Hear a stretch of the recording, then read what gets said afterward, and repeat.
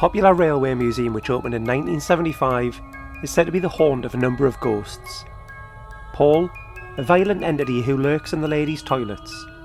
George, who remains within the Travelling Post Office and still takes huge pride in his work, many years following his passing. A tall man in a top hat. A mischievous spirit who likes to mess up the gift shop after dark.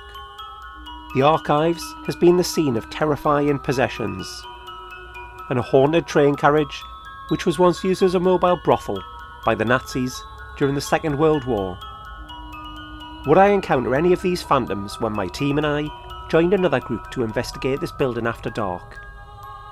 Let's find out together as I investigate the National Railway Museum. Here is a sneak peek of the episode, which is well over 2 hours long and is available to Patreon supporters right now.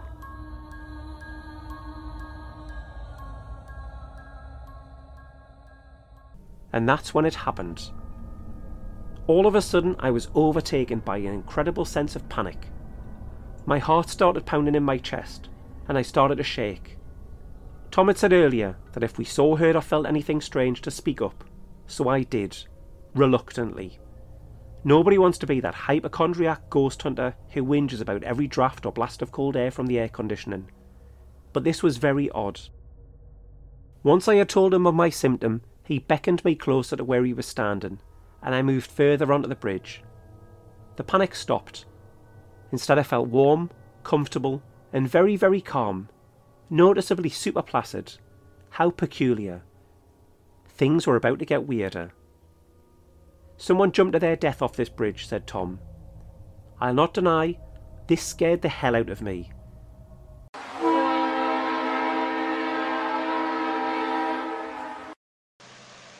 Someone just breathe out then. Did you just breathe out loud?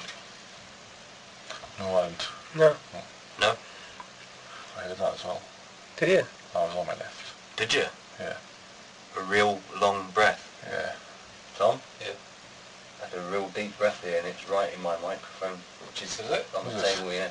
Right. And I've just got a feeling on my right hand side now. You're right. It's about a minute and 3 on the... I'll tell you what it sounded, it was literally, I'll reproduce what I could hear, but it was like a... Yeah, I heard that Down as your well. mic. And you heard that on your left, Andy? Yeah. Because I'm stood right next to your left and I didn't hear a thing. I didn't not. hear anything either. No. Who's sitting next to me?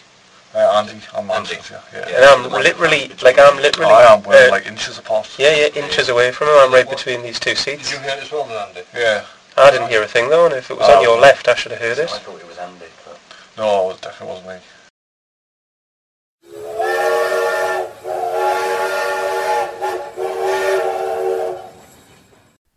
To get access to the entirety of this episode right now, head on over to patreon.com/howhauntedpod, or check out the link in this podcast episode description.